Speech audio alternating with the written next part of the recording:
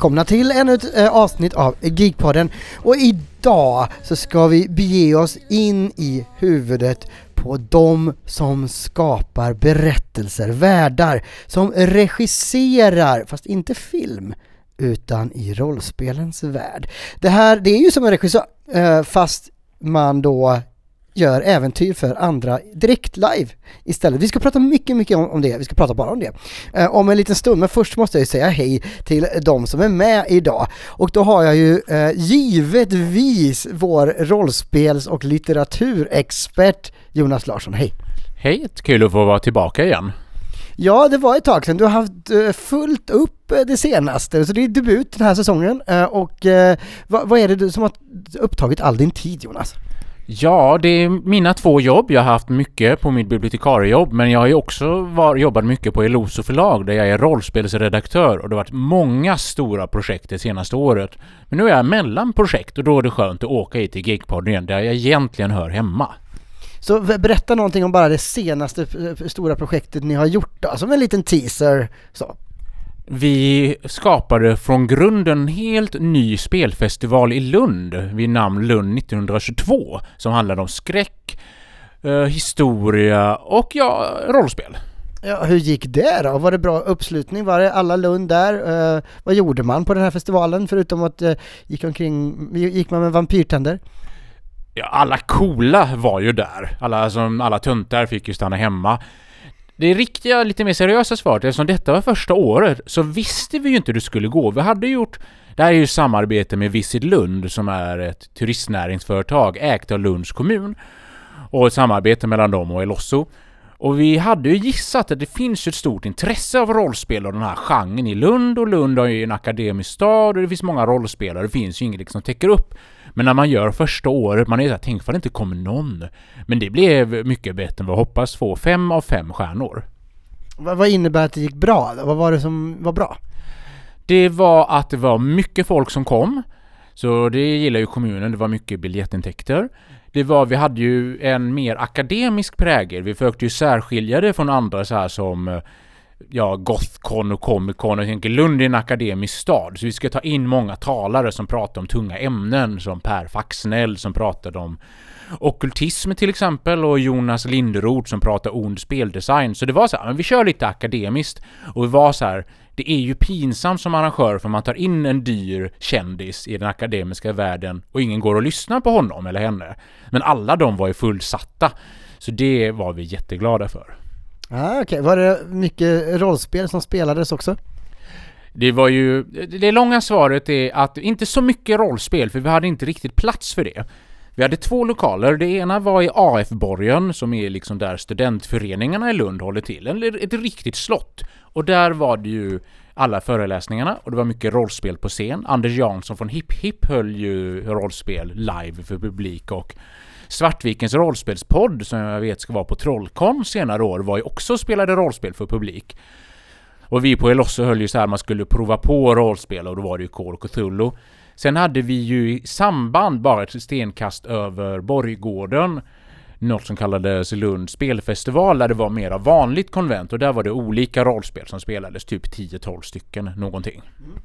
Yes, vi kastar oss över på andra sidan bordet, och här sitter ju också en rollspelare av rang som jag tror alla bolag i Sverige vet vem det är. Han går ju också här under epitetet sci-fi och även Star Wars-expert. Vi har ju Robert Q. Kustosik. Precis, Starlord. Jag är ju här igen. Sitter och lyssnar på Jonas här, hur han har arrangerat här i Lund. Jag har faktiskt följt det lite eftersom jag själv har hållit på och jobbat lite i kulisserna här sedan Gothcon, för att jag har, jobbat. Då var jag ju med och gjorde de här, jag vet inte om ni som har följt podden kanske märkt att jag har varit och slaskat lite och crosspoddat, som jag kallar det, med Robert Jonsson och hans Altors Vidderpodd, där jag både har gjort... Vad är det för någon podd? Berätta. Det är en sån actual play-podd som spelas in. Vi spelar äventyr av olika slag och spelar in det som vi spelar, och sen så klipps det ihop, så det blir lite som en spelande radioteater kan man väl kalla det. Så jag har varit med Robert här på gången nu och jag har även börjat samarbeta med en kille som heter Micke Fryksäter och jag ska vara med i hans Actual Play-podd Gothams räddning bland annat. Men i och med att jag har fått de här kontakterna nu så har jag även tagit kontakt med Nördimperiet här i Trollhättan och de ska ju återvända nu och köra Trollcon för 3:e gången tror jag det är nu i oktober. Jag kommer inte ihåg datumet om det är 28 eller 29 oktober, det är en lördag där i alla fall. Men då har jag lyckats, jag tänkte jag skulle uppa Trollcons lilla rollspelshörna där lite och få dit lite mer folk. Så bland annat har jag ju lobbat för att Jonas och Eloso ska komma dit, vilket de nu ska göra. Det är jag tacksam för att de har visat intresse. Men sen så kommer även Svartvikens rollspelspodd kommer komma dit och köra ett Fria Ligans Alien-scenario live, så man kan gå in i studion där de spelar in och sitta förhoppningsvis lite tyst och lyssna på, för er då som undrar hur det går till med rollspel, så kan ni vara med där och lyssna. Det är ett jätteduktigt gäng som håller på med sin Svartviken rollspelspodd, också en actual play-podd, och spelar in massa grejer. Det är bara att leta upp dem på den poddplattformen ni använder då. Jag kan ju säga det också att på Trollcon så kommer ju Geekpodden vara på plats och spela in. Vi kommer en egen soffa och känner ni för att ni vill komma och fråga något eller kanske vara med, så är det bara att dyka upp där. Och dessutom då, det ska ju nämnas med tanke på dagens ämne i det här avsnittet, så kommer vi faktiskt, jag har lyckats få dit Robert Jonsson och Magnus Säter. Vi ska fortsätta spela in det här äventyret som vi började spela in på Gothcon, men de kommer även hålla en föreläsning om just att vara spelledare och hur man kan göra sina äventyr mer spännande för sina spelare och sånt. Så är ni jätteintresserade av det här avsnittet, så tycker jag definitivt ni ska komma till Trollcon och gå på den föreläsningen, för det tror jag kommer vara jätteintressant alltså. Och det hoppas jag ju att ni är, eftersom ni lyssnar på det här avsnittet. Och det vi ska göra nu, det är ju faktiskt att ge oss in i det här veckans ämne, och det är ju då Game Master. Som ni har väntat, som ni har längtat, nu är det äntligen här, veckans tema. Jag kommer ju ihåg när jag var liten, då förutom att man fått uppleva mycket av det igen genom Stranger Things och att de spelar rollspel där, så just det här gemenskapen när man gömde sig på sitt rum, rullade tärningar och kastade sig in i Sagan om ringen var det faktiskt lite grann, men främst Drakar och Demoners värld. Och eftersom jag alltid gillat att berätta historier, så dröjde det ju inte länge förrän jag tog på mig rollen som spelledare och fick vara med och ha ihjäl mina vänner på bästa sändningstid på de mest brutala sätt. Det roligaste var ju såklart när lillebrorsan var med. Han var inte med så länge och det var alltid lika roligt att ha ihjäl hans karaktärer. Det tyckte inte min lillebror. Han tyckte nog inte att jag var en så bra spelledare. Och det var jag nog inte, och förhoppningsvis har jag utvecklats sedan dess. Och sen man tog upp rollspelandet igen efter student och familjebildande och sådär, så har man ju trätt in i rollspelens värld på ett nytt sätt, ett mer vuxet sätt med mer utvecklade historier och ett djup som inte fanns där och som inte behövdes kanske när man var ung. Då var det väl det lättsamma äventyret som gällde. Nu är det skräck och mystik och ångest och sånt där som man tycker man egentligen kanske borde fått nog av. Men och så är det fortfarande väldigt mycket äventyr. Och för att skapa de här berättelserna så givetvis behövs det ju en grund. Man behöver en manusförfattare om vi pratar filmspråk. Men vi behöver framförallt en regissör, en Game Master. Eller som vi ofta säger på svenska, en spelledare. Spelledaren är den då som leder spelarna genom de här kampanjerna och äventyren, som sitter med uppslagen och är den som i slutändan bestämmer. Det är ju intressant hur man inte bara då blir en bra regissör, utan hur man blir en bra spelledare. Vad behöver man göra? Vad behöver man kunna? För att det ska ju vara roligt att spela. Jag vet en gång vi spelade ett spel som hette Noir för inte så länge sedan. Med en spelledare som var jätteduktig. Men gruppen delades ofta upp och den delen som inte spelade fick sitta och vänta, och jag kommer ihåg att jag vid ett tillfälle var själv och fick sitta över 1 timme och vänta innan det ens blev min tur, och det tyckte jag var lite tråkigt, och det har jag själv tagit med mig om att när man delar upp grupper ska det inte bli mer än 10 minuters väntetid förrän det är ens tur igen, för att hålla uppe intressen och för att alla ska tycka att det är roligt. Så det var en sak jag tog med mig därifrån. Men och det är så mycket mer. Det är så mycket mer man behöver ha med sig, och det är det vi ska prata om nu. Och jag vänder mig till dig först, Jonas. Hur länge har du varit spelledare, och vad lockade dig till att bli det? Jag har varit spelledare så länge jag kan minnas, med redan lågstadiet, mellanstadiet. Och då var det så att jag försökte läsa Drakar, Demoner och de gamla MUTANT, men jag var för korkad och är lite korkad fortfarande, så jag fattade inte reglerna. Så jag gjorde så att jag bara improviserade, och så använde jag Magic-kort för alla karaktärer och sa, men nu stöter ni på den här och nu stöter ni på den här. För Magic-fans kan jag berätta att Black Knight från 4th edition och Ishan's Shade från Homelands var 2 viktiga karaktärer. Eller de fick representera 2 viktiga karaktärer. Och ja, anledningen att jag blev spelledare, det finns 2 skäl. Och den ena har jag sagt i olika poddar, så folk som har stalkat mig i etern kommer så här rulla på ögonen. Men det ena skälet är att om man är spelledare, då blir det ju av. Annars sitter man ju bara och väntar på att någon annan ska arrangera allting. Men tar man initiativ, då vet man, då blir det spel. Man får välja vilket spel man spelar, och det blir på en tid när man själv kan. Särskilt nu när jag är vuxen och har barn och massa jobb, och någon säger hej, vi ska spela de här datorerna, då kan jag aldrig jag. Men när jag är spelledare och säger hej, jag kan fredag den 13, alla som om ni kan, då får ni följa med hem till mig. Så det är det ena. Spelleder man, då spelar det av och man får som man vill. Sen det andra, och det här är det jag alltid brukar säga, att om man är spelare och man är 4-5 stycken, då får man ju sitta och vänta hela tiden. Är man 4 spelare, då är man ju bara igång 25% av tiden. Det är inte riktigt så, man kommunicerar ju med andra spelare och har dialoger. Men en spelledare har ju aldrig tråkigt. Han behöver ju aldrig uppleva den här 10 minuters väntan du pratar om. Han är igång konstant. Så jag liksom kände, det är mycket roligare att vara spelledare. Jag tänker på när jag spelade min favorit, för er som har missat det så är Game of Thrones en stor favorit hos mig, så att när det rollspelet kom så köpte jag ju det och allt till liksom. Och då samlade jag ihop alla som jag visste gillade. Jag tror vi var inledningsvis 10 pers, en spelledare, det var jag, och 9 spelare, och alla tillhörde samma familj, och det var i början blev det ju väldigt svårroddat för att just det var så många som skulle göra olika saker och på egen hand. Så efter 1 eller 2 gånger så kände jag att okej, med så här många spelare så måste jag hitta en ny taktik. Jag måste spela på något, för annars kommer vissa personer ha tråkigt och känna att de inte får vara med.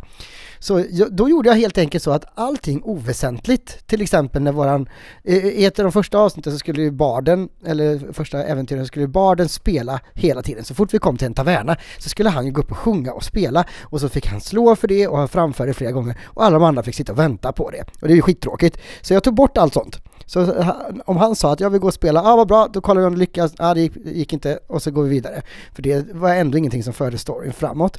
Och sen såg jag till att varje karaktär hade redan innan en storyline de skulle följa, och så såg jag också till så att vad som än hände så var alla involverade på något sätt. Så man fick ha ett himla tempo, och om det då splittrades gruppen, vilket då kunde göra, så såg jag till så att det inte blev så att 9 gick ett håll och 1 gick åt ett annat håll, för det blir ju skevt.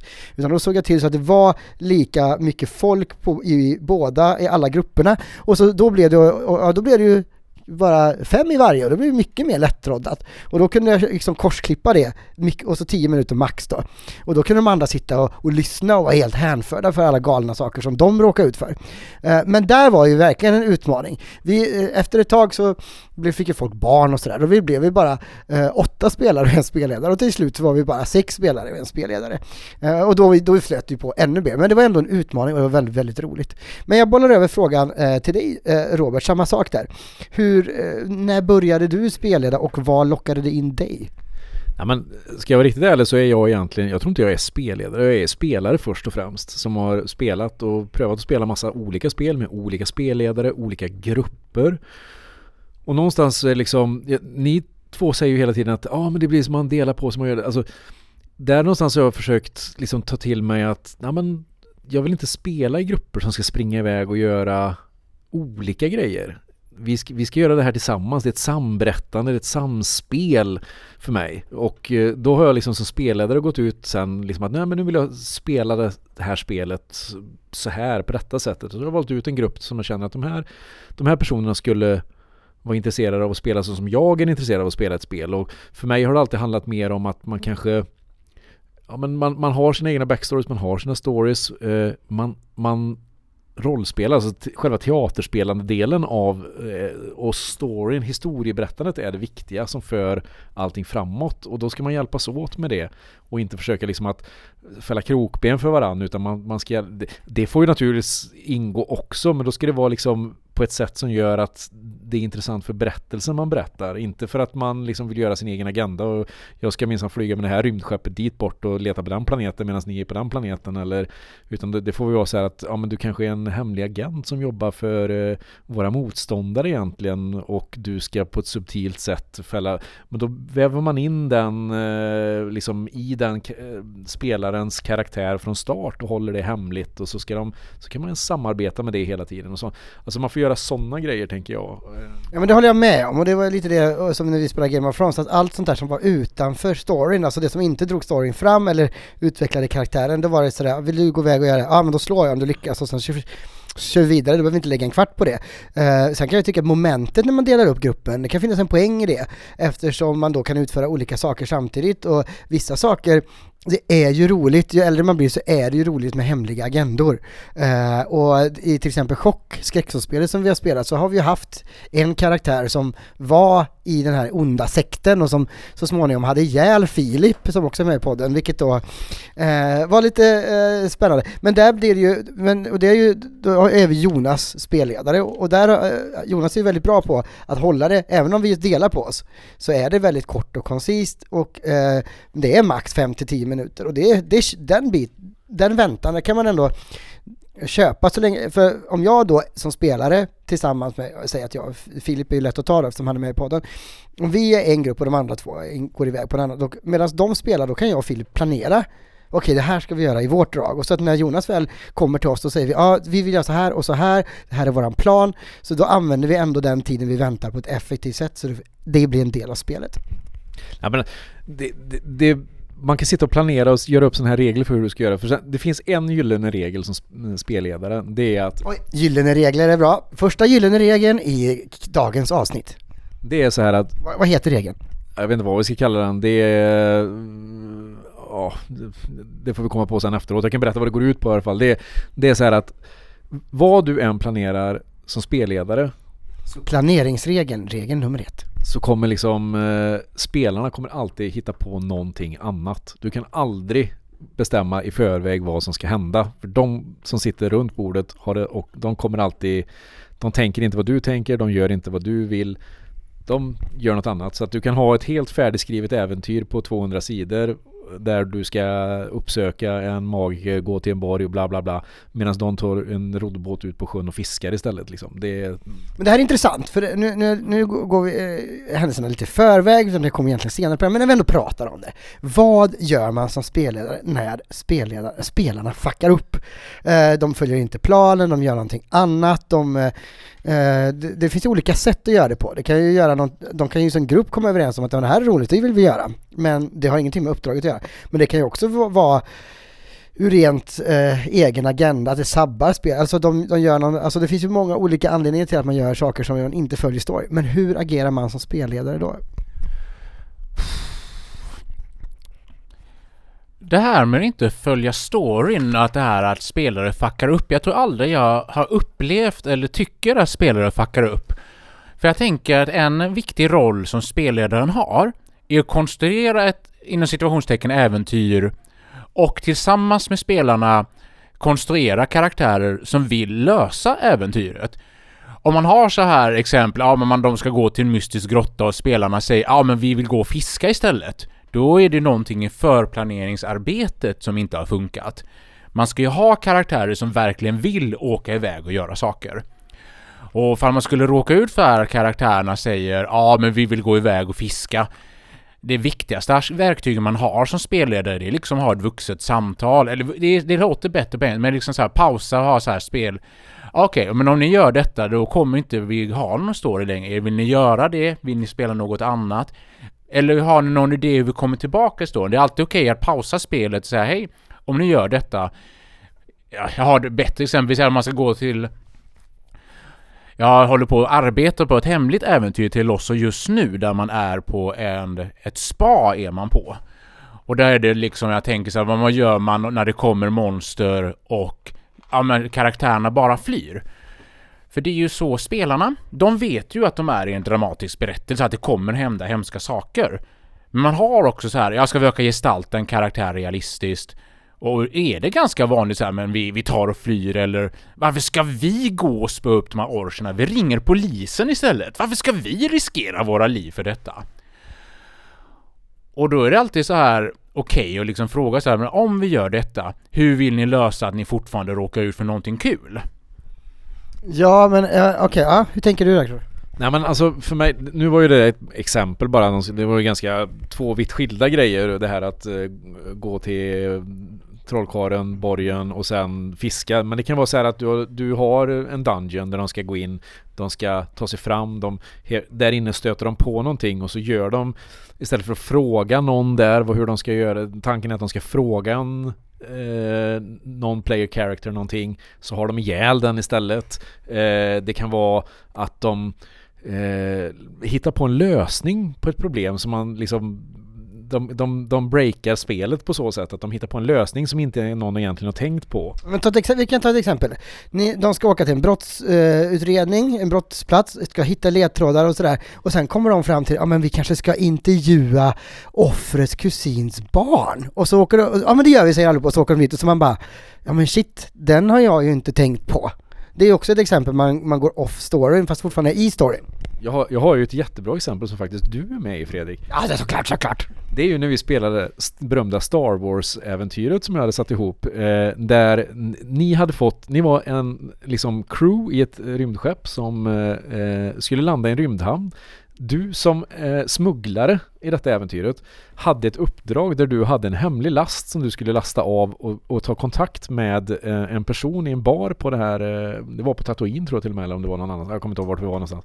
Men för att ge dig en liten utmaning precis när ni landade så skickade jag naturligtvis ombord en tullkontrollant, så du skulle försöka liksom övertala honom på ett smart sätt att nej, men this is not the goods you're looking for. Det är liksom på något smart sätt.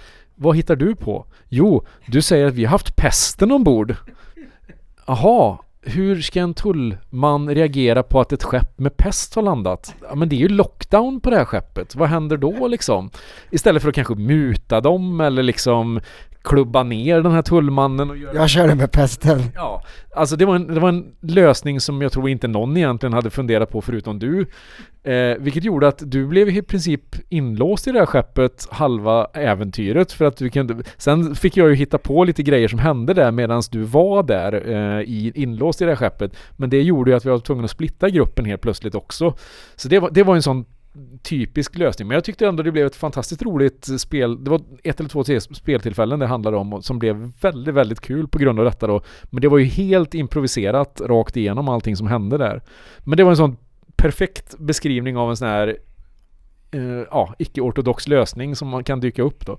Ja, men jag tror om jag själv får svara på frågan, så att jag tror mycket handlar ju också om att man kan ju planera till döddagar och sen så spelar något annat, och då gäller det att vara flexibel och ändå ha de här livlinorna ute som gör att okej, nu har de hamnat, de kanske inte behöver åka ut och fiska, men de kanske tror att grottan är i havet och så åker de på havet ändå och där finns ingenting. Men då får man försöka på något sätt få in dem på rätt spår ändå genom ledtrådar, genom att de träffar karaktärer. Man får vara väldigt, väldigt flexibel.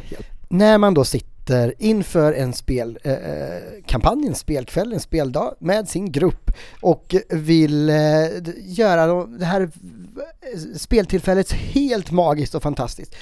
Hur förbereder man sig som spelledare på bästa sätt? För att, det är ungefär som, hur ska man få det fantastiska avsnittet i Game of Thrones? Eller den nya Sagan om ringen-filmen, eller den här fantastiska scenen, eller så vidare. Nu handlar det om ett äventyr som spelare. Hur gör man för att få det så bra som möjligt i förberedelserna? Vad är det man behöver förbereda? Ja, men för mig brukar det vara så här att jag har... För det första så försöker jag ändå hålla koll på hur länge kommer vi spela det här speltillfället. Handlar det om 4 timmar? Handlar det om en hel dag sittning? Eller vad är tanken liksom? Vart är vi i spelandet? Detta är en ny omgång, alltså ett one-shot-äventyr som vi ska börja idag och sluta idag eller nästa tillfälle. Eller håller vi på med en lång kampanj som vi har hållit på i flera år med? Vart är vi i spelandet? När jag har de liksom parametrarna så försöker jag på något sätt tänka ut liksom att som exempel så håller jag just nu, egentligen enda grejen jag är spelledare just nu, det är den stora Törnetronskampanjen i Symbarum, där vi har spelat igenom i dagsläget så har vi gjort prequel-kampanjen på 3 delar och vi är inne på på andra delen i den stora Törnetronskampanjen då. Där har vi liksom, det är 3 spelare plus mig och jag vet ungefär vad de vill göra. Vi har skrivit backstories som jag vet att jag vill ha. Jag vet vad som hände i förra delen och jag vet ungefär, alltså när vi slutar en omgång så håller vi ju igång lite så här snack på Messenger och lite allt möjligt och sen då börjar vi liksom så här, vad är det ni tänker att ni ska hitta på nästa gång? Så att innan äventyret så har vi liksom förberett att men vi funderar på om inte vi ska gå till höger eller om vi ska gå till vänster. Och så men då har jag de sättningen. Då kan jag börja förbereda, vad händer om de går åt höger då som de har tänkt sig. Då finns det. Då läser jag på, för det här är ju färdigskrivna äventyr då, så det är ju ganska enkelt att då får jag läsa på allting som finns där och känna att jag vet att det sitter i huvudet. Sen har jag ju liksom för kampanjen ett antal stödpunkter som jag liksom hela tiden för ner. Vi har skrivit en lång krönika. Jag tror vi är uppe i, jag vet inte hur många kapitel vi är på den här krönikan om vad som har hänt hittills. Men för varje äventyr så sitter jag liksom, när jag skriver den så försöker jag också komma på att det här hände den här gången. Är det någonting jag kan använda till nästa gång? Liksom alltså det får konsekvenser som man för framåt och sådär. Ja. Så här, de träffar den här personen, vad leder det till? Är det en person som kommer dyka upp längre fram? Är det något som jag måste på något sätt förstärka? Att det här är en viktig person som längre fram... För det är en grej som man har märkt med just den här Törnetronskampanjen då, som Järnringen har gett ut då, eller numera Fria Ligan. Det är att deras kampanjdelar är nästan skrivna som allting ska sitta ihop, men då finns det sån här, liksom när del 2 kommer så finns det grejer där i som man gärna skulle vilja redan ha planterat i del 1 för att man ska få lite, liksom ett moment innan man väl kommer till del 2 att varför är det här intressant för rollpersoner? Det kan vara just en karaktär som är jätteviktig i 2:an som de ska ha någon personlig koppling till men de aldrig har träffat förut av någon anledning. Och då kan det vara värt att lyfta tillbaka den karaktären till del 1 och liksom plantera den redan som att de har en personlig kontakt. Om den personen råkar illa ut eller försvinner eller någonting så är det någon de måste leta upp eller någonting. Att de ska få pengar av den personen för ett uppdrag de har utfört eller någonting och hyresvärden står och bankar på dörren fast de har inte fått pengarna av den här personen och då måste de leta upp den eller något sånt. Så någonting sånt. Jonas, vad är det viktigaste för dig när du förbereder dig inför en spel och träff? Jag ska försöka ge det korta svaret. För jag har så här jättelång lista och jag skulle kunna sitta och ranta i flera timmar. Så mycket så att Robert tröttnar och aldrig vill spela rollspel igen. Men vi försöker ta det korta. Det allra viktigaste jag tänker när jag spelleder och när jag skriver äventyr är det jag kallar det den dramatiska frågan. Vad är det jag vill ha svar på i den här berättelsen? Om vi till exempel tar en klassisk D&D-sak så jag har ett grotta där det bor en arg drake och spelarna har fått i uppdrag att få tag i drakens skatt. Om man då tänker det här äventyret handlar om hur får de tag i skatten. Då gör det ingenting ifall de går in och slåss eller ifall de liksom kidnappar några ungmör och liksom vill byta det med draken. För det är liksom det är roligt att ta reda på det tillsammans. Så det är alltid det första jag vill veta. Vad är den dramatiska frågan? Vad vill jag besvara? Det kan till exempel vara hur ska de överleva den här zombieapokalypsen, hur ska de fly detta. Vi spelade ju Skräcken på Viks herrgård i början av vår chockkampanj. Och där... Det är ett chockäventyr, precis med ett spöke på en herrgård. Ja, och där är det så, den dramatiska frågan är, vad gör spelarna och hur överlever de när de upptäcker vad som är farligt där? För det liksom ger en sån bredd och sån möjlighet. Då behöver jag inte känna sig, men de måste upptäcka spöket här och de måste göra saken där. Utan jag upptäcker det tillsammans med spelarna. Det är det korta svaret. Vill du veta det långa svaret nu? Jag ska bara kolla för när Robert ser ut, han andas fortfarande. Men kör det långa svaret kort. Inför varje session, det här är lite, nu öppnar vi motorhuven här, då skriver jag något som kallas en autoscript. Jag skriver ner så här några paragrafer, vad jag tror ska hända nästa session. Det kan till exempel vara, men jag tror, om vi tar Skräcken på Viks herrgård, jag tror att de kommer åka dit. Jag tror att de kommer först gå runt huset och kolla, sen kommer du gå in. De kommer, och jag ska inte spoila nu för de som vill spela så, men de går in i badrummet och tittar i badkaret och monstret hoppar fram. Fredrik kommer backstabba en spelare för att fly. Och stackars Filip kommer offra sig för han har ett hjärta av guld. Och fast det hade du inte skrivit. Nej, jo.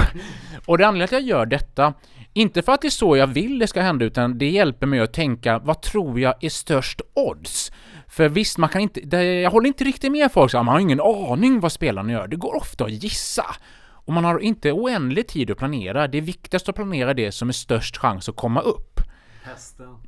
Ja, och sen, men också det här vara beredd på, man kan inte gissa allt och man ska vara beredd på att man gissar fel, men det är värt att gissa. Så jag brukar skriva en autoscript, det här tror jag kommer hända, jag tror de går dit.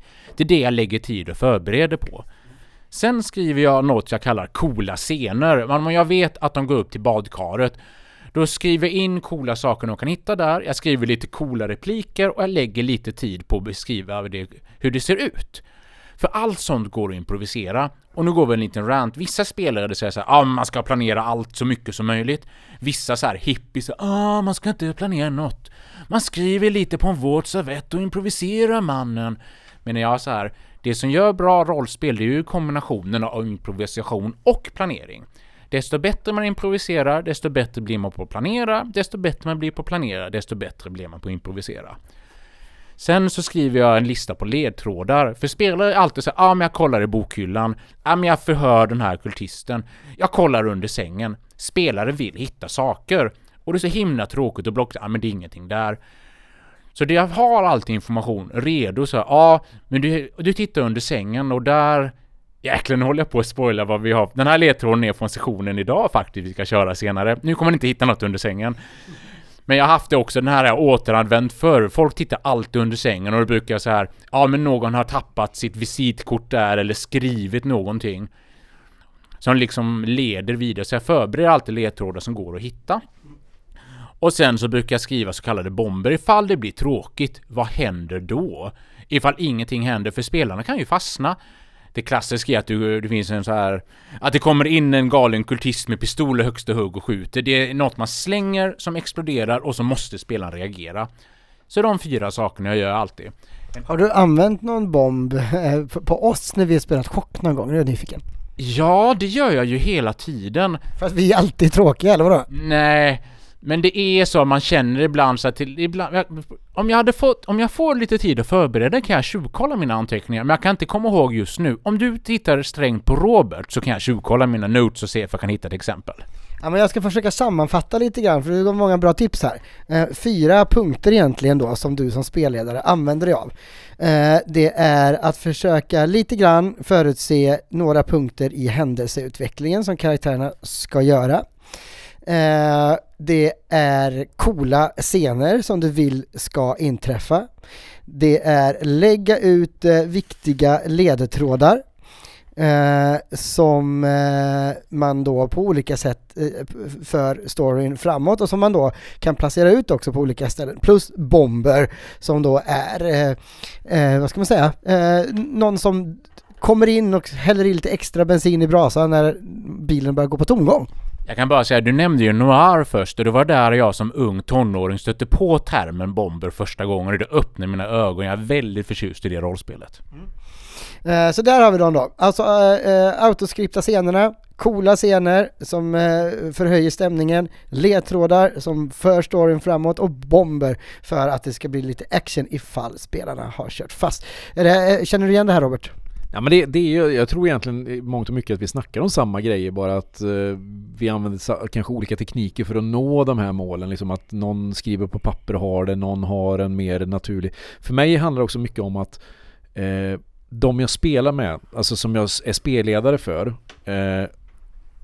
jag vet att de har ett intresse att utveckla sina karaktärer. Det är liksom, alla skriver ju alltid 3 A4 på sin karaktär. Det här är den här personen från början. Och så ska man på något sätt försöka väva in det. Det jag har valt att göra är att vi har suttit tillsammans och gjort det här, inte var för sig, utan att vi redan innan vi började spela hade som en session 0 liksom, där vi går igenom att vad är det här för typ av äventyr. Så i Symbarum till exempel som vi spelar, så handlar det väldigt mycket om fraktioner, att man ska välja sida i olika konflikter och så vidare då. Och då kanske inte man ska ha en grupp som består av en person från varje fraktion, utan vad vi har valt. Det hade varit jättekul. Ja, fast det blir spelmässigt förbaskat svårt. Det är ju det som är problemet. Så att vad jag som spelare har sagt då liksom att ja, men ni nu skapar vi personer tillsammans. Ni får välja mellan fraktionerna vad ni känner att ni tillhör, och sen när ni skapar era personer så har ni fritt fram att inom den fraktionen hitta på vad ni vill ha. Om ni vill vara någon utbygdsjägare / någon soldatofficer eller magiker, va? Men håller till den fraktionen så att alla ni 3 åtminstone kan verka i samma riktning under äventyrets gång då. Och sen vet jag att de personerna, när vi väl har fått fram de här personerna, så vill ju spelarna spela de här personerna, de vill utveckla dem åt rätt håll. Så där har jag liksom försökt verkligen tänka framåt. Hur kan vi utveckla de här personerna på ett intressant sätt? Och för mig har det nästan slutat i att jag har skrivit liksom en eget äventyr i kampanjen, fast ett eget äventyr för mina spelares karaktärer, hur vi utvecklar dem, och sen använder jag kampanjäventyret som är förskrivet mer som en tidslinje, en röd tråd, vad som händer stegvis i världen medan de här rollpersonerna befinner sig i den. Så att egentligen är äventyret mer skriptat alltså för de här karaktärerna än att vi faktiskt följer det stora äventyret. Så, nu när Robert har fått prata för en gångs skull har jag tjuvkollat mina anteckningar. Och jag har 2 bra exempel på bomber från våran chockkampanj. Först en mera klassisk bomb. Ni är ju på väg, åkte ju till Karlstad för att undersöka en kult där som samarbetar med en motorcykelgäng. Och i mina anteckningar skrev jag som en bomb: ja, motorcykelgänget försöker ihjäl rollspelsgruppen genom att köra in med dem i en bil och preja dem av vägen. Och där var den dramatiska frågan: hur löser rollpersonerna detta? Och vad var det som hände? Det var ju du och Emily som sen sprang ut och skulle... Ni sprang ut och upp till... Den bilen körde... Jag kommer inte ihåg. Körde den in i en vägg eller någonting? Och så sprang ni ut och snodde väskan från den och sprang iväg och tittade. Och hittade många coola ledtrådar. Bland annat den mystiska symbolen i väskan. Det var en sån ledtråd där förberett. Någonstans kan man hitta den. Så det är en klassisk, inom situationstecken, våldsam bomb. Men bomber behöver inte vara våldsamma. Det är liksom något som kallas physical story beats och emotional story beats. En physical, det är något som hotar karaktärer i berättelse, ett yttre hot. Att det kommer en läskig gubbe och ska slå om på käften. Men emotional, det är att det är något viktigt som handlar om en karaktärens känsloliv. Vi körde ju äventyret La Llorona, där ni skulle stoppa ett spöke i Bergsjön. Det har vi slängt in i mitten av kampanjen, men det kommer ju från samlingen 7 sorters skräck. Och där är en bomb att barnet Chef Kie kommer till en av rollpersonerna och vill att han eller hon ska följa med hem och barnvakta henne. Som man bara slänger in. Och det är ju inget farligt eller någonting, utan det är ju en emotionell scen och visar hur ledsen och ensam hon är. Och det kan lämna ledtrådar sen, för hon kan ju berätta, för hon är ju ett vittne. Så där har vi en klassisk exempel på våldsam bomb, men det behöver inte vara det. Det kan bara vara att en mamma ringer och frågar rollpersonerna hur de mår eller någonting.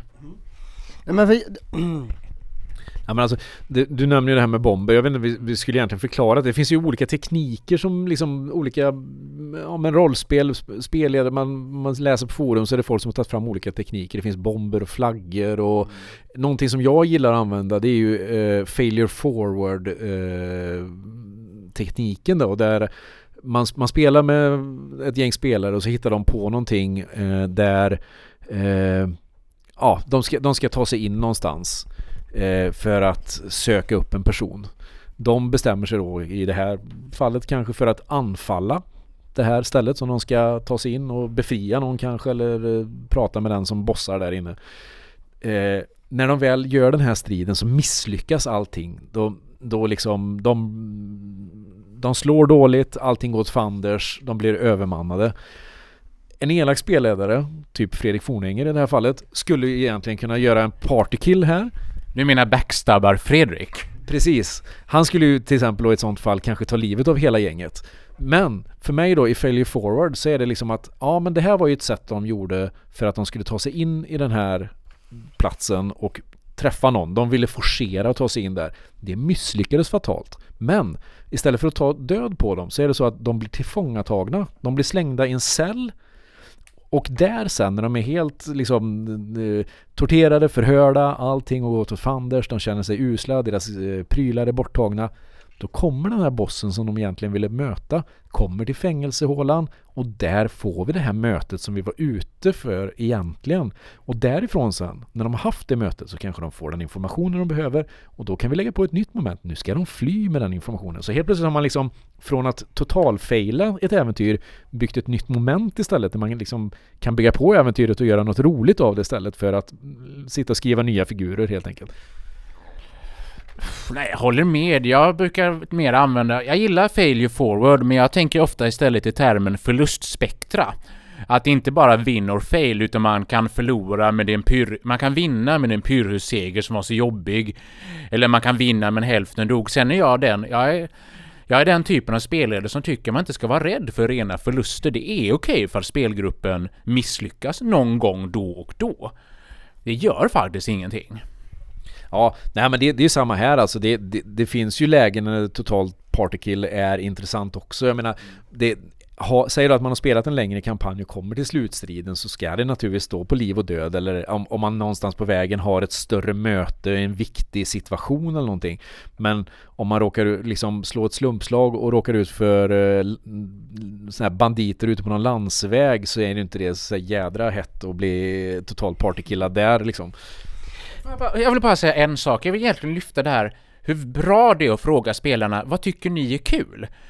För om vi tar det här hamna i fängelse, det jag hade gjort om vi säger att jag inte hade förespått detta utan av misstag så här, mina spelare slår jättedåligt, jag slår alltid öppet för jag tycker det är kul med förluster. Och så de hamnar i fängelse, då hade jag pausat spelet så här: okej, era karaktärer kommer hamna i fängelse och det är inget töntigt fängelse där man liksom bara flyr på en vecka som i film. Ni kommer sitta där i minst 1 år. Hur vill ni göra nu? Vill vi att vi avslutar här och det är ett olyckligt slut? Har ni någon idé hur vi fortsätter storyn? Och om någon spelare då säger men kan inte bossen komma och prata med oss om några veckor? Så säger men det är en jättebra idé. Eller så kanske de säger kan inte vi göra en grupp med karaktärer som ska rädda oss? Jag tycker alltid det är så bra att pausa. Hur tycker ni vi ska lösa detta så vi fortsätter att ha kul? Det är det bästa verktygen en spelledare har. Sen är det också, där har vi faktiskt sån här, nu när vi är inne på det här med totalt partkill eller om man nu planerar att någon ska dö, det kan ju också vara så här att det kan vara ett bra läge att hela tiden hålla koll på plantera personer som man skulle kunna göra till en ny spelkaraktär. Alltså man har en non-player character som heter en backup liksom. Ja, en backup som finns där någonstans att här är en person som ni använt eller som ni stött på regelbundet som vi kan plocka in i våran grupp om en person försvinner. Så att man inte står där att man helt plötsligt ska förklara varför men ni sitter i en fängelsehåla och helt plötsligt så ska ni liksom ha en riddare med er här på häst. Vart kom han ifrån liksom? Då får man ju börja fundera lite. Då kanske man får slänga bort hans rustning från början och hästen och flytt. Och det är ju inte så roligt för den personen som precis har börjat, utan då kanske det är bättre att man har en sån här liksom i samma fängelsecell som så sitter det någon annan, en mystisk gammal man. Vad kan det vara för en gubbe liksom? Och vad har han för speciella kunskaper? Men oj, han kan trolla eller någonting. Och den personen sen i sin tur kan man ju ta över då om någon har... Och då som spelare så har man ju också möjligheten att den här personen kanske kan vara den kroken som behövs för att hitta tillbaka på det spåret som man har spårat. Alltså om man har spårat ur och någon har dött och det har gått åt fanders, hur ska man hitta tillbaka till den ursprungsstoryn som vi egentligen vill följa då? Då kan man använda en sån karaktär för att faktiskt knyta an till där man var. Ja, till exempel just nu så så spelar vi jag spelar i ett gäng där vi spelar Enemy Within-kampanjen till Warhammer Fantasy Roleplaying, där själva introäventyret, nu har jag försökt att inte liksom, jag har hållit mig borta, det här är en kampanj som man ändå liksom den räknas som en av världens främsta kampanjer inom rollspel, och det har varit i många, många år, så att man vet lite om det, man vet hur den, jag har inte liksom gått in på djupet i den på något sätt eftersom vi nu spelar den, men en viktig grej som jag har förstått, det är att i början, absoluta början, så är det liksom en lite prequel-äventyr där en av rollspelarna blir den personen liknar en viktig person i den här kampanjen. Alltså äventyret är mistaken identity, så man blir alltså i själva äventyret blir en av spelarna tror man är den personen som är viktig, och sen äventyret verkar vara baserat på detta, och då har jag funderat på, vad händer om den personen dör? Finns det fortfarande en hook i det här spelet? Hur ska man gå vidare då om den personen som allting är baserat på? Det är samma som, säg man skulle göra ett äventyr där man har en i spelgruppen som är the chosen one, alltså en Luke Skywalker eller en Neo i Matrix eller någonting liksom, där allting är baserat på att den personen liksom är dragplåstret i hela storyn. Om den personen av någon anledning skulle dö, hur fasen bär man storyn vidare då? Det där är jätteintressant. Jag tänkte bara gå tillbaka till fail forward-uttrycket. Jag tyckte det, för när vi spelade Game of Thrones så var vi ju som vi sa, vi var ganska många. Vi 8 spelare emellanåt. Och där var det ju fail och fail. Ja, men de går in på den här stora turneringen och råkar hugga huvudet av någon viktig person. Ja, vad gör de då? De gräver ner kroppen i tältet. Jag vet inte hur många gånger de var efterlysta av vakter eller olika fraktioner och flydde och jagade. Filip känner igen det här fullt ut. Och där fick man ju verkligen så här, okej, men hur får de ändå det här storyn att gå framåt trots att de failar konstant?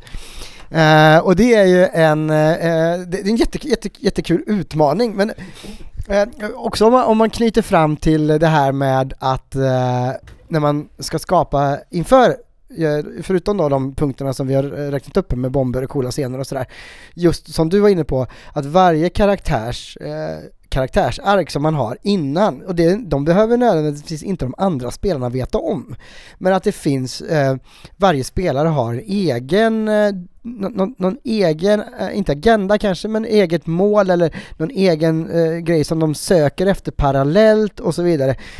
Och det tycker jag är väldigt kul att väva in i storyn. Så helt plötsligt så kanske det, om man säger att en av karaktärerna har en brokig bakgrund, de är förföljda av ett kriminellt gäng, och det vet inte de andra om, och helt plötsligt så börjar de få dyka upp massa hantlangare från det här gänget som börjar utpressa dem liksom. Det blir också ett element som både kan störa på ett bra sätt main-uppdraget, för då finns det en hotbild till här som kommer in och provocerar. Men det kan också vara så här, ja, men vem är min pappa? Eller kan jag hitta min försvunna son eller dotter? Alltså sådana saker, man väver in det också och även lägger ut ledtrådar. Ja men samtidigt som de får då den här skattkartan till där piraterna har sin skatt där, så träffar de på någon som bara, ja men du är så lik gamla Hagrid, och så bara, ja men vänta nu, min pappa gick ju under det namnet, och så får man en liten ledtråd där, så man även varje karaktär får en emotionell resa framåt. Så brukar jag jobba. Är det någonting som ni använder av när ni kör? Ja, men alltså återigen, jag tror en väldigt viktig del som spelledare, det är att man liksom har den här alltså spelmöte 0 som jag brukar kalla det, eller zero-mötet, och liksom att där man sitter och snackar igenom tillsammans med sina spelare. Vad är målet här? Hur ska vi uppnå det tillsammans? Och skriver era backstories, men på ett sätt som inte konflikt. Ni kan ha hemliga agendor och sånt, men det får liksom inte på något sätt fälla krokben för det vi ska göra liksom, utan det kan mycket väl vara så att du är hemlig agent åt någon, men det får inte vara så att ditt uppdrag är att mörda en av de andra rollpersonerna. Det hade varit jättekul. Ja, men alltså för mig blir det liksom, speciellt om man ska spela en lång kampanj då, så liksom, det blir lite taskigt. Det funkar inte om man ska hålla på och dessutom så är det så att om Fredrik Fornängen då skulle mörda någon första gången, så kommer ju ingen av de andra spelarna de kommer ju vilja hämnas under resten av kampanjen på något sätt. Jag tycker så här, vissa tycker sånt här är kul. Vi hade ju det i våran spelgrupp. Daniel, som inte är välkommen tillbaka längre, hade ju hela tiden som hemligt mål att ha ihjäl de andra karaktärerna. Och jag är ju med i flera kampanjer, så jag ska inte säga vilken, men jag har precis pratat med min spelledare och sagt så här: du, jag tycker att min karaktär är ond. Skulle du tycka att det var roligt ifall han backstabbade gruppen och några sessioner och blev en fiende till dem? Och det har han tyckt är jätteskoj. Jag kan inte säga vilken.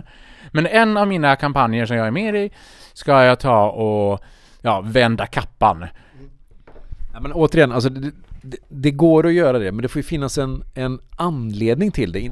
En tanke bakom det. En tanke bakom det. Återigen för att driva den stora storyn då, att någon turn heel och blir liksom ond helt plötsligt. Jag har till exempel en sån, i den här symbolgruppen så har vi ett intressant moment där en av spelarna har fått tag i ett jävligt ont svärd. Ett demon, nu spoilar jag lite då, men det är ett svärd som i princip kan ta över den ena rollpersonen med jämna mellanrum. Och nu är liksom lite kampen för de två andra spelarna är att separera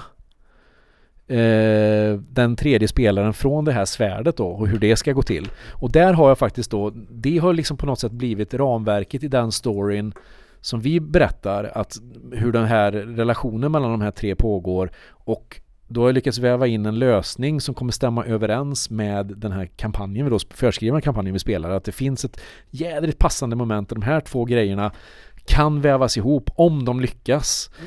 Men lyckas det inte, då kan det mycket väl bli så att den ena karaktären turn heel blir ond och kanske till och med blir en återkommande antagonist istället. Det hade ju varit jävligt coolt. Jag kan faktiskt säga, när Daniel, han var ju här en kultist som hade infiltrerat er grupp. Jag gick faktiskt ut och pratade med honom och så här, när han sa så här, men nu ska jag anfalla resten av gruppen. Då gick jag ut så här, okej, de andra vet inte om det.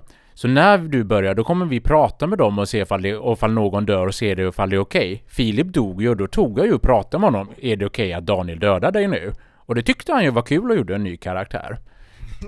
Ja, men det där är lite spännande.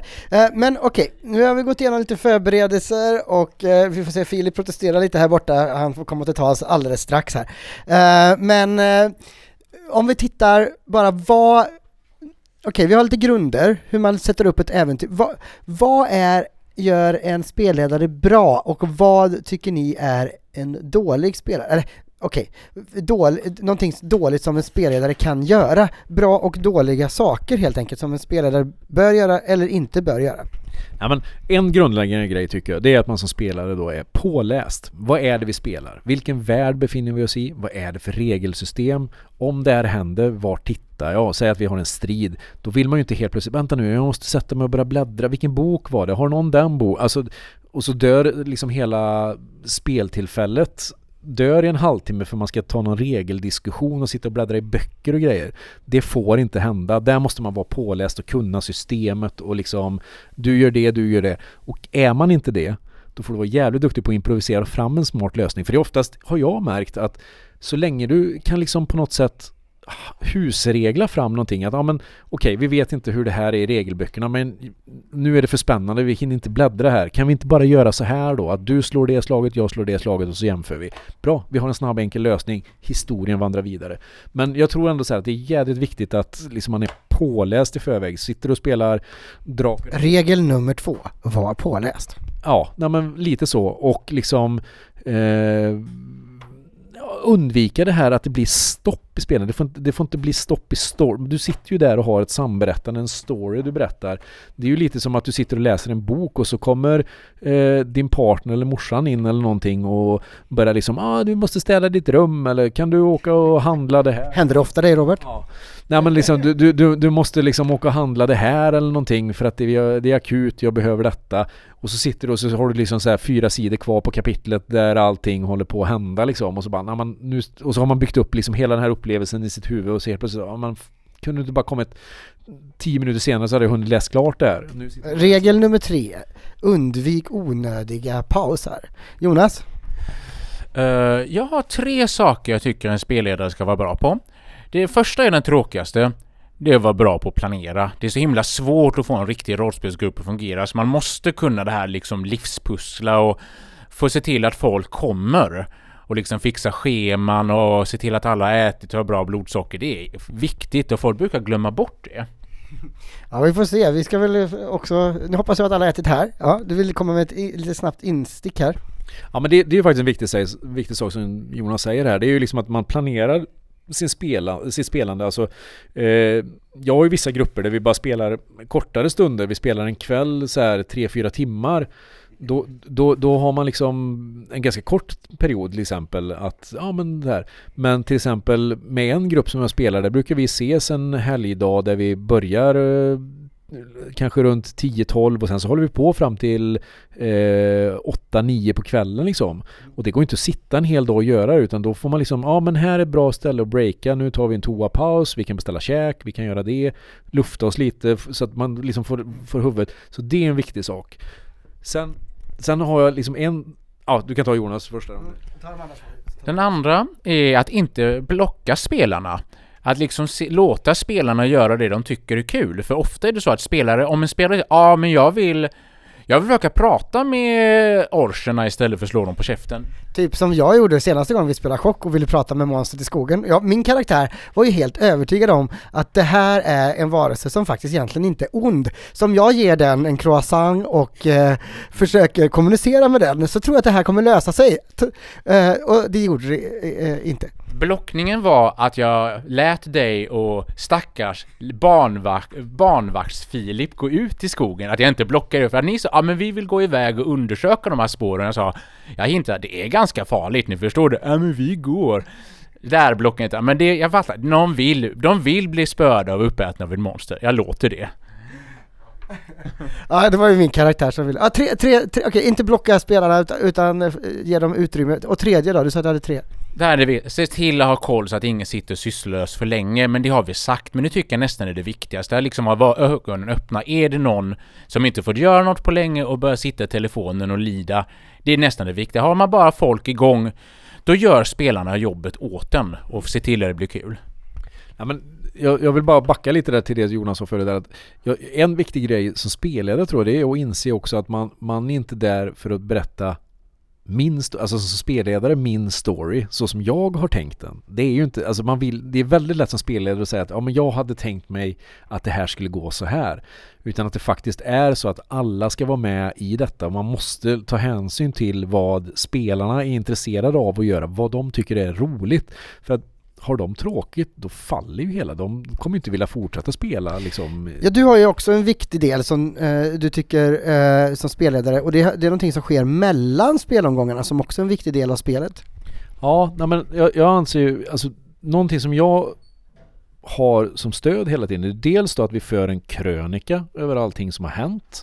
Så att man kan gå tillbaka och se vad hände senaste gången vi spelar nu, om det blir avbrott och längre perioder när folk glömmer av grejer och vad som har hänt och sånt. Men också så att man liksom har det som stöd. Men att man mellan spelmötena då diskuterar var ska vi ta vägen, och man kan göra det typ att med mina spelare i den här Symbarom-kampanjen till exempel så har vi Messenger-trådar. Vi har en gemensam tråd med alla spelarna och sen en separat med varje spelare där man liksom diskuterar den karaktärens utveckling, men även då i den gemensamma tråden gruppen, vad händer nu här? Man påminner om. Det är ju väldigt bra att man kan liksom i denna tråden slänga in hintar om att här kanske var en liten ledtråd som ni snuddade vid, men den här kanske ni ska titta lite närmare på, för att man liksom då får dem att men i nästa spelmöte så är det vi fokuserar på eller så vidare, så att man liksom även mellan spelomgångarna manipulerar dem lite för att få det resultat man är ute efter sen när man väl spelar. Ja, men det gör ju Jonas också. Vi i Chock så har vi också trådar på Discord och där brukar, jag vet inte om du gör så för alla, men då får man göra 3 om det är ett avbrott. Om man är klar med ett uppdrag och så inför nästa så kanske man vill göra lite saker, och då kan man spela det löpande liksom. När man får tid skriver man lite och så svarar Jonas när han får tid, och så kanske man kan göra 2-3 saker, och då kan man samla på sig lite information eller vad det nu kan vara till nästa gång man ses. Så det är ett väldigt, väldigt bra sätt. Avslutningsvis nu då, döda karaktärer. Och grejen var ju att jag gav ju hela tiden sken om att nu kommer ni dö. Så här, nu är det på liv eller död. Du kan inte faila det här slaget, då är det kört liksom. Eller om de har failat 2 slag och så är det ett tredje och sista avgörande. Och de hade ju själva med viss hjälp av mig byggt upp den här känslan av att jag alltid försöker ha ihjäl dem. Jag gör allt jag kan för att ha ihjäl dem. Och så misslyckades jag igen. Så efter spelomgången så satt de och var så jävla nöjda. Vi klarade oss, det var nödnäppe. Och Fredrik lyckades inte ha ihjäl oss nu heller. För det är det man gör i Game of Thrones, ha ihjäl dem. Min plan var ju såklart inte att ha ihjäl dem. Jag tror att man får vara lite schizofren som spelledare. Jag tycker man ska göra sitt bästa, ha ihjäl karaktärer. Och det är för att ett av mina sämsta med rollspelsminnen är när jag spelade Dungeons & Dragons för jättelänge sedan. Och till spelarnas försvar, vi var tonåringar. Ingen är en bra människa när man är tonåring. Han är en fullvärdig medborgare idag. Men jag spelade Wizard och jag hade slut på spells. Och jag var instängd i ett rum med en rogue, alltså typ så här en galen ninja.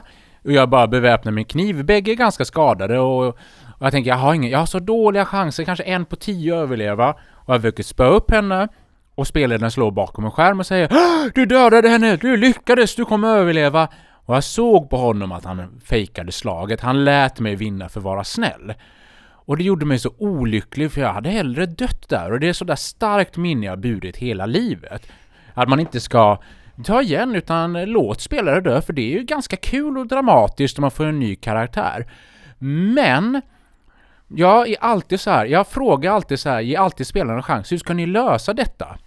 Och vi har ett bra exempel från senaste chocksessionen. Du hade ju en konstig slemparasit i dig. Och då kom ju den här... Jag lyckas alltid få på en massa konstiga saker. Och då kom ju han, den här galningen från nattvakten och skulle operera ut det med alla de här konstiga glasbitarna. Och jag liksom sa så här, men du får ju typ 3 skador för varje glasbit. Och nu slår jag de här T6 han hade dolt och lägger under den här muggen. Jag slog det alltså dolt så inte du såg, men jag sen kunde visa vad det var i efterhand. Och så kommer du få så mycket skador så får vi se ifall du dör. Och halvvägs igenom så hade du typ 7 hitpoints kvar, blöder, och då vände jag mig till spelarna. Fredriks karaktär håller på att dö. Hur ska ni lösa detta? Du kommer ihåg jag gjorde det. Och gav dem chans. Och Daniel sa, men vi kan hetta upp glasbitarna för de är effektivare. Och Lina sa, ja men jag börjar bandagera honom och ge några hitpoints tillbaka. Och det var det som räddade dig, för det var ju på ett hår. Så jag slog öppet, jag hade som ambition att döda Mörner, vi har ju försökt. Men jag gav spelarna en chans att säga, hur ska ni lösa detta? Och blev glad, jag som Jonas blev glad att de lyckades. Det här var så schizofren. Man ska försöka, men alltid heja på spelarna och ge dem möjlighet att komma med bra idéer. Och just, jag blir ju så himla, vad ska man säga, jag går ju in så mycket i mina karaktärer också, så jag hade blivit för himla ledsen om jag hade dött med min karaktär. Men så det var ju skönt att det inte blev så. Jag är väl fortfarande den enda från grunden som fortfarande är med, tror jag. Emily ligger fortfarande på sjukhus någonstans, men i övrigt så tror jag att de andra har strukit med. Ja, men alltså, det är ju att döda en karaktär, det är ju i princip den atombomben en spelledare kan fälla för att liksom, och det, jag är inte så förtjust i att döda spelare eller deras karaktärer då. Spelarna vill jag gärna behålla, men karaktärerna kan man döda. Men det ska ändå alltid finnas den baktanken hos en spelare att om det här går fel så kan min karaktär dö, försvinna och så är det slut med den karaktären. Och då i långa kampanjer till exempel så är det ju väldigt, man investerar både tid och liksom tanke i de här personerna, så det är ett liksom, man offrar någonting i sådana fall, så det ska ju kännas. Lite som när Ned Stark dog i Game of Thrones. Ja, men det var lite det jag tänkte komma till, för det är ett sånt perfekt tillfälle att där är det ju väldigt det tillför något dramatiskt. Han dör ju vid rätt tillfälle. Det är ju egentligen, man tror att hela storyn är, liksom han blir Hand of the King och nu jädra ska Stark, och så bara tjoff, ganska tidigt i berättelsen så försvinner det. Man trodde det är liksom en viktig skådespelare som säkert kostar massa pengar att ha med och allting, och de har investerat, och så tar de koll på honom direkt. Det gör ju någonting. Helt plötsligt så är det de andra karaktärerna som, vem fan är det nu som ska ta över den här då? Det blir en spännande effekt av det. Men det är det jag menar, att ska man döda en karaktär så måste det ske vid ett väl valt tillfälle där det tillför storyn och inte sabbar storyn dessutom. Det får inte vara liksom mitt i. Det kanske ska vara så att det kan vara att här finns det andra karaktärer som sedan kan bära storyn vidare. Liksom att ja, men nu flydde vi från det här fängelset och lyckades befria folk och nu är de med oss. Det var någon som dog i den här befrielsen, men det finns andra karaktärer nu som följer våran kås här liksom och ska ta upp kampen igen eller...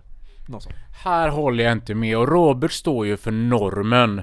Den här saft- och bullar-mentaliteten som finns i svenska spelledarskrået. Man måste döda vid rätt tillfälle, bla bla. Jag tycker man kan döda rollpersoner när som helst. Och då är det här när folk säger men det måste vara rätt dramatik i storyn. Det blir automatiskt rätt dramatik. Det enda undantaget, det är precis i början i ett äventyr eller en kampanj.